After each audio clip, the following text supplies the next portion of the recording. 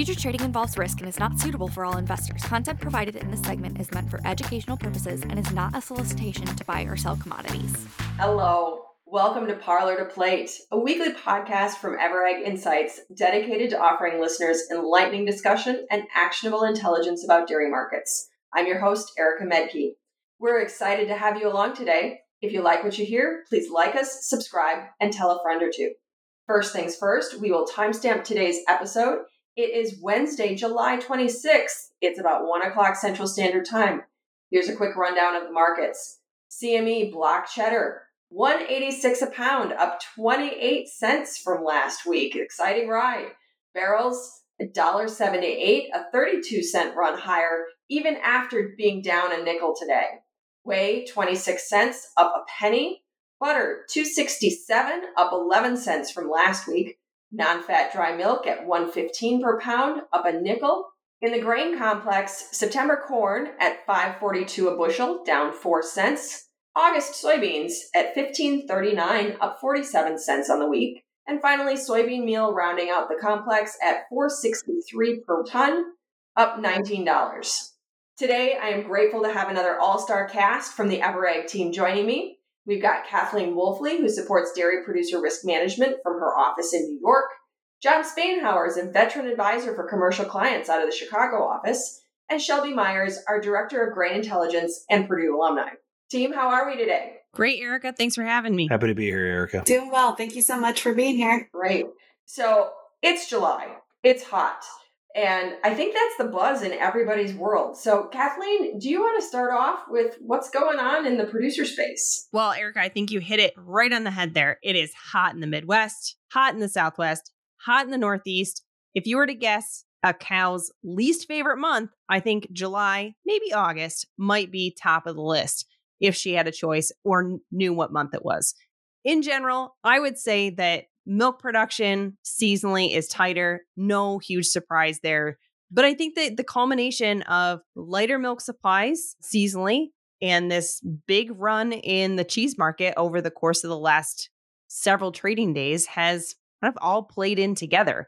We probably said it more than once on this podcast, but 4 to 30-day-old cheese really matters for Chicago in the cheese market. It is the currency, as they say. And we've just been tight on 4 to 30-day-old cheese, in part because we've had less milk around. Kathleen, I think you're absolutely right when it comes to the cheese market in terms of what has been driving things. I think if we go back to late last week, we got our first signal that milk production is a little bit less than what we might have expected. I believe it officially came in just slightly lower year over year for the month of June. I think our internal forecast had it up around 0.5 to 0.6% higher. That loss of milk seems to come out of milk cows, right? We saw our first substantial decrease in milk cows, and I think that was mainly in Texas. Obviously, there are some economic reasons for that, but also the heat had already started working on Texas. And I think we've heard of milk production really starting to have a negative effect due to the heat across the country. Right about the same point in time, we can say in the cheese market, at least, it sounded like we may have gotten some exports off that are finally starting to go out. It's been a long time since we've seen those. Realistically, we saw exports really die off as we moved into the second quarter. We always say that these export contracts are typically done on a quarterly or half-year basis. We got through the second quarter, lost them. Here we come into the third quarter, and it appears that we have some. And then right about the same point in time, we had heard that there were some plant production issues that took place out there that may have tightened things up just a little bit more. And all at once, you see the cheese market go from $1.35 to the block market getting to about $1.85 here in just the last couple days. So I think, Erica, to kind of go back to what's the buzz in Kathleen's world, I would say higher milk prices down the board have been really what producers are buzzing about here in the last week or so. To go with the sentiment of feeling hot, I think we've seen that a lot in the grain complex too. And The buzz typically in late July for grains is weather. We've been monitoring commodities in drought. We've got this great new exclusive on our website, insights.ever.ag, that allows our viewers and subscribers to check out the progress of drought intensity and severity, as well as the quantity of crop production in drought. And we have seen a little bit of alleviation. I don't want to discount some of the rains that we've had, but the alleviation has really been, we've seen more production in corn and soybeans in particular come out of the most severe drought status, D4, and reallocate to some of those other drought statuses into maybe abnormally dry and could use another shower or two. Typically, that's what would drive grain markets as high as they are right now. It's arguably already built into some of the market trading right now because, frankly, it's been overwhelmed by market talk regarding Russia and Ukraine. Russia pulling out of the Black Sea grain initiative last week, and then the further escalations of conflict throughout that area of the Black Sea have really driven markets to run higher. I think today, as of Wednesday, we've started to see some of the market recognizing that maybe not all of the grain coming out of Ukraine will be cut off, that there are going to be ways for Ukraine to figure out how to get grain out of the country via railroads and truck transportation, but it's not going to go out via vessels through the Black Sea. And so that escalation and some of the intensive attacks that are happening in that area have really elevated grain markets to hit limit highs. Really interesting insights, team. Certainly a lot of impact from the heat. Now let's change gears and move into the center of the plate. And I would say we tend to, as analysts, sometimes focus a lot on the supply side of the market. There's a lot of good data. That's a lot of the commentary. But for today, I want to focus on the demand side of the equation and what we know there, because that's obviously the other part to setting the market dynamics and where price levels are. So we've certainly heard mixed bag on demand. So Kathleen, do you want to start us off? Yeah, sure. I think that John made a great point about when we saw super cheap cheese prices, but they were the lowest cheese prices that we've seen going back to 2020 available in the marketplace just a month ago. That did help demand to some extent. People were able to pick up some pretty cheap product, both domestically and into the international market, or U.S. exporters shipping more into the international market. But as we sit here at $1.86 blocks and $1.83 barrels, you just have to wonder how sustainable is good demand. Because I think at the end of the day, even though supply is tight, I just don't know as though consumers here in the domestic market have really fattened up their wallets over the course of the past month. I think restaurant traffic is still struggling to some extent, even though we continue to see food service sales relatively steady on an inflation-adjusted basis. Foot traffic has been lower in restaurants. Overall reservations at restaurants that take reservations has been lower. Grocery store sales have been lower, even on an inflation-adjusted basis as well. So if we look at the whole consumer package, I think that if you consider the fact that the Fed is probably going to continue to raise interest rates here, I think they're supposed to announce something today. And student loan repayments are coming back in a couple of months. There's a whole lot of potential headwinds that are continuing to be blown at U.S. consumers that I don't know as though the demand dynamics here domestically change all that much. John, what have you been hearing in the international space? Yeah, really getting your arms around demand out here is a multi-dimensional question, I suppose, or a problem.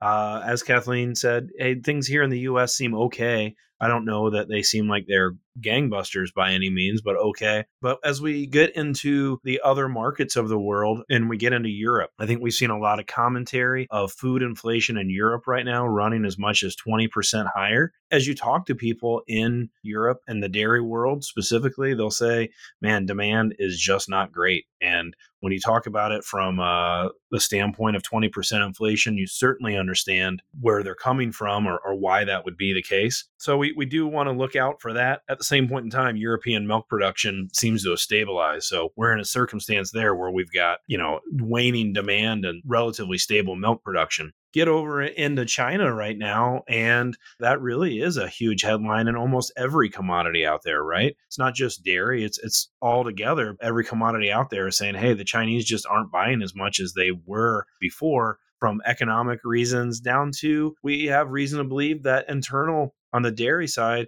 internal domestic Chinese milk production is big and getting bigger.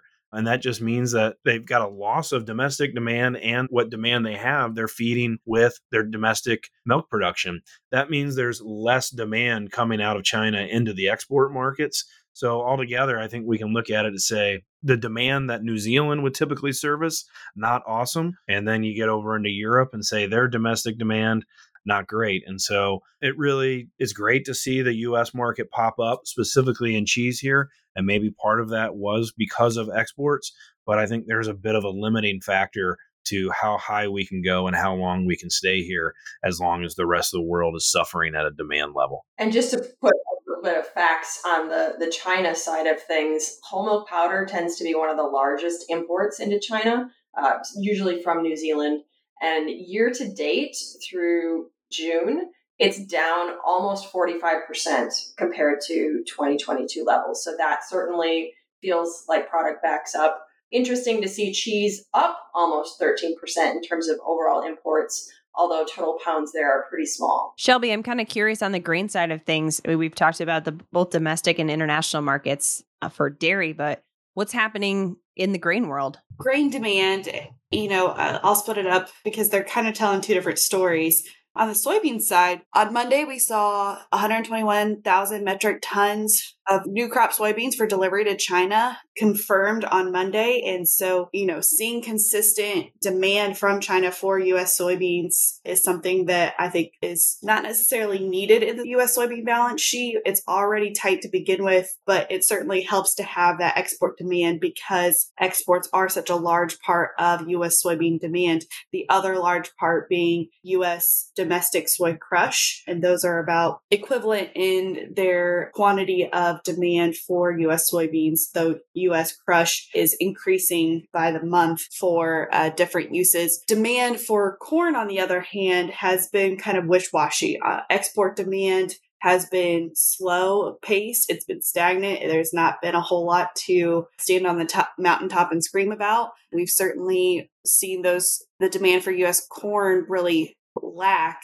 globally. Now that's going to change most likely significantly with the dynamics of Ukraine and Russia and how grain moves out of Ukraine. Over 55% of the Black Sea grain deal was corn leaving those ports. And so that's got to come from somewhere else. And whether it's the US or Brazil and Argentina, there are going to be countries looking for corn purchases. What I also maybe keep an eye on too is where do other countries step in to help those developing countries purchase grain? Do we see other aid programs that look to U.S. grain for that opportunity? The domestic side of things for corn, today we got an ethanol report that was a record ethanol production for the marketing year. And so we've seen strong ethanol operating returns that have really helped drive that. But the net corn cost for ethanol producers and the fact that it's lowered over the last 2 months has really helped drive operating margins up for ethanol producers. And you're seeing the uptick in ethanol production conflated with increased summer demand and summer driving that will help add to that, plus some states implementing the blending of E15 rather than E10 in their fuels. So if I can summarize the center of the plate here, there's a lot of uncertainty, whether it's supply, whether it's demand. And then from the perspective of both producers and commercial folks, take care of your risk. It's here. The volatility is here to stay. So big thank you to Kathleen, John, and Shelby for joining me today. Really great contributions to the buzz and the center of the plate. I appreciate you being here, sharing your insights, and hope you guys stay cool. Always thank you to our media team, Paige Driscoll, for mixing and mastering. Thank you to the listeners for joining us today. If you like what you hear, subscribe on your favorite app. And if you'd like to learn more about how we help people manage their risk, contact us at insights@ever.ag. At EverAg, we partner with every corner of the agriculture industry, from dairy to livestock, crops, and agribusiness, to deliver intelligent supply chain and risk management solutions. We are EverAg, everything agriculture. Learn more at www.ever.ag/everything.